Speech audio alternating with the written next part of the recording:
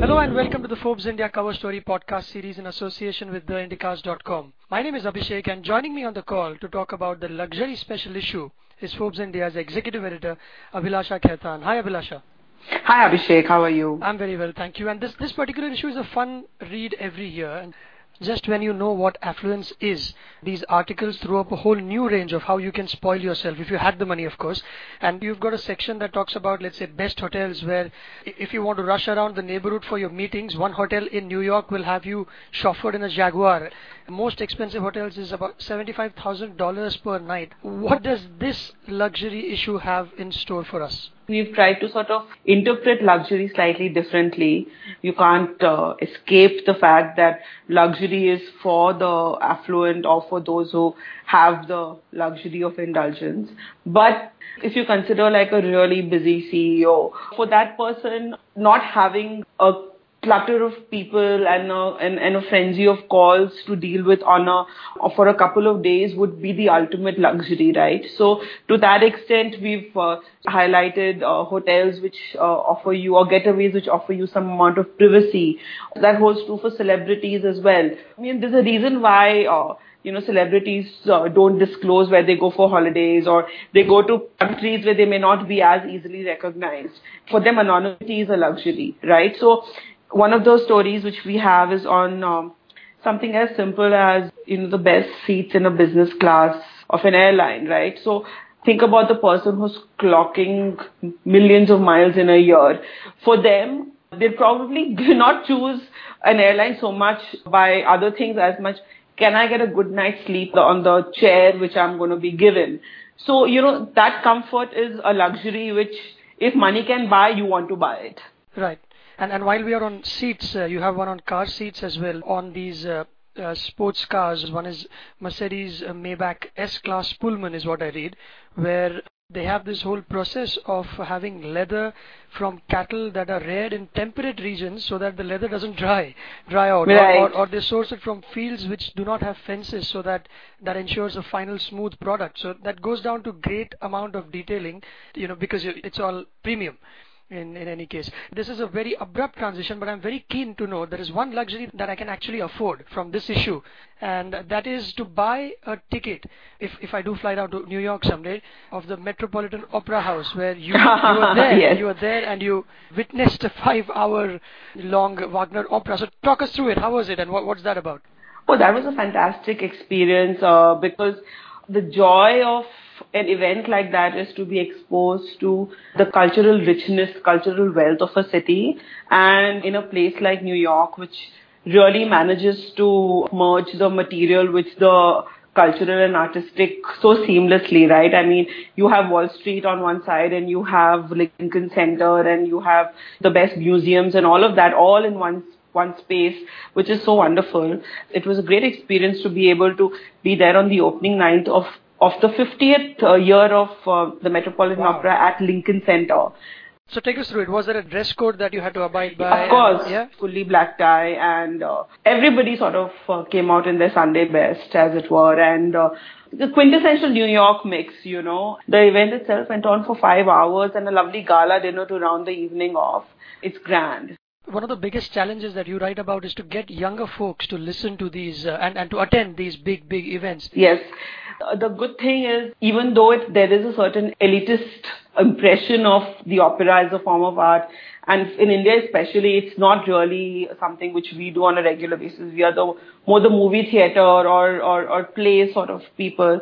But they are doing a lot to sort of bring it out to more people through the live HD transmission, which is fab. And they just managed to get so many sponsors on board to keep it going, because each opera costs so much to set up. So this was a great indulgence, yeah. I think it costs you how much? Was it 10,000 rupees when you convert them in rupees? Is that what the ticket is? $150 is what an average ticket would be. The luxury aspect of this really is the exclusivity, the up close with a very rich form of art. It was a fit with this issue.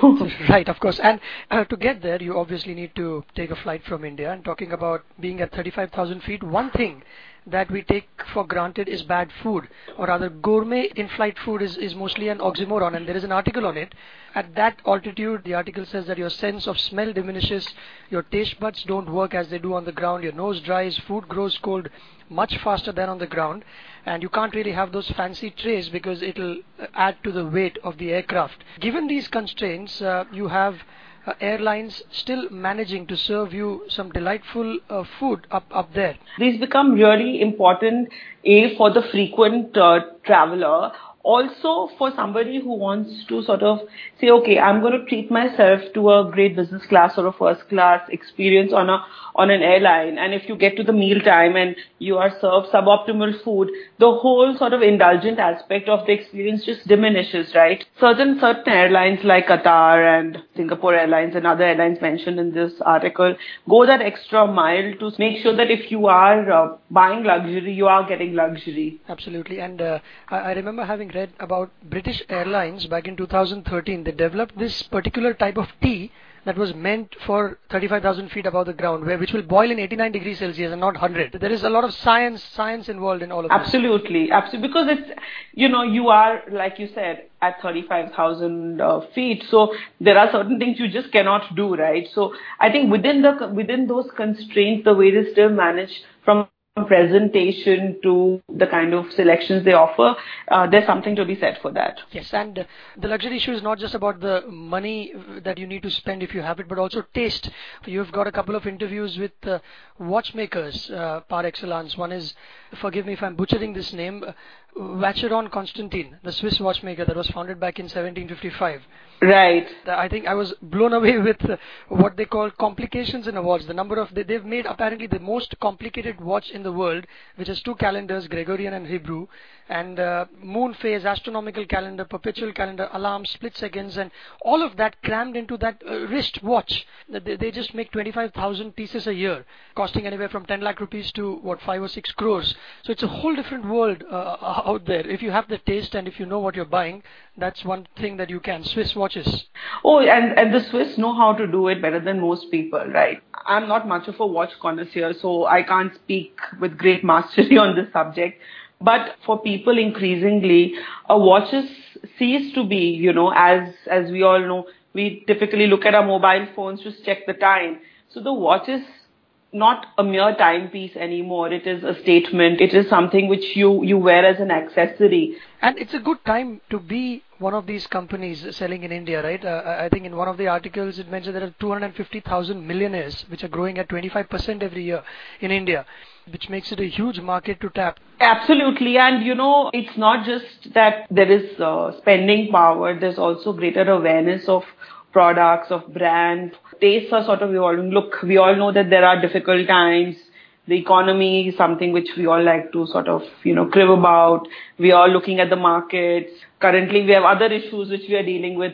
I think everybody wants a little joy. Everybody wants to add a little bit more. The moorishness of luxury is something which you cannot ignore. And despite all these constraints, those who can will. You will want to go and get a fine dining experience, which you can, post Facebook pictures for, and you can Instagram and all of that. So the generations which are reading more, are traveling more, they are going to want more. And which is why if you head to a Palladium in Bombay, you won't feel like you're in a developing country. Everything is here. So, yeah. It just makes you feel a little smaller than what you already feel about yourself when you see those. Not at all. Not at all. You just okay. Feel like, the good thing about luxury is also becoming increasingly more accessible to even the professional class. It's not just limited to business families. So, there is a greater spectrum of luxury, from affordable luxury to, of course, like the uber luxury. So, you get your pick, which is fantastic. Yes. And some of the other stories, Abhilasha, I think that I enjoyed reading was most comfortable chairs. Yes, which all of us would relate to. Yes, sedentary nature of most of our lives. fastest cars, the regular stuff, private real estate. That's another one. I think you mentioned about those Yes. getaways. And a big one, a big profile on Mr. Adar Poonawalla of Serum Institute of India, which is the world's largest maker of vaccines by dosage. Tell us about it. Why does I think he's on the cover, if I'm not wrong. He is on the cover, and you couldn't find a better fit for the cover of a luxury issue for no other reason than the fact that not only does he enjoy the good life, he also tries to live a good life, which was our cover line. He's just 35, and even at that young age, he is acutely aware of his social responsibilities. A lot of that credit goes to his mum, who, when she passed away, he set up a foundation in her name. He's doing some great work through that foundation. For instance, the Clean Pune City movement. So that's the do-gooder part of him. And there is, of course, the lifestyle part of it. One of his biggest passions is speed. In fact, he has a 20-plus strong fleet of cars, which includes the choices from Rolls-Royce to Ferrari to Bentley, Lamborghini. Of course, the coolest car, which I think he has, is the Batmobile lookalike, which he got made for his son's 6th birthday, and which when he converted a Mercedes-Benz S-Class into a Batmobile, and he, took his son for a whirl around Pune, and he got the local community all excited. Very interesting businessman who has taken on his father's legacy, built value in the business, and is creating value around him in terms of social responsibility, and at the same time enjoying the fruits of hard labor. So, that's why he's on the cover. Absolutely, and 80% of all his profits are pulled back into business. So 2,000 crore rupees over the next 3 years is what his firm will invest. So, but the important thing, of course, in context of the luxury issue is that he knows how to spend that money. He knows how to spend that money in more ways than one, on right. himself and on important issues. Yes, and I think on that note, in the interest of time, Abhilasha, we could go on for a while. It's time to wrap up. Thank you very much for your time on this one. Thank you, Abhishek. And all you listeners, you can get this podcast on ForbesIndia.com and on iTunes. And to have someone call you for a subscription, message Forbes to 51818.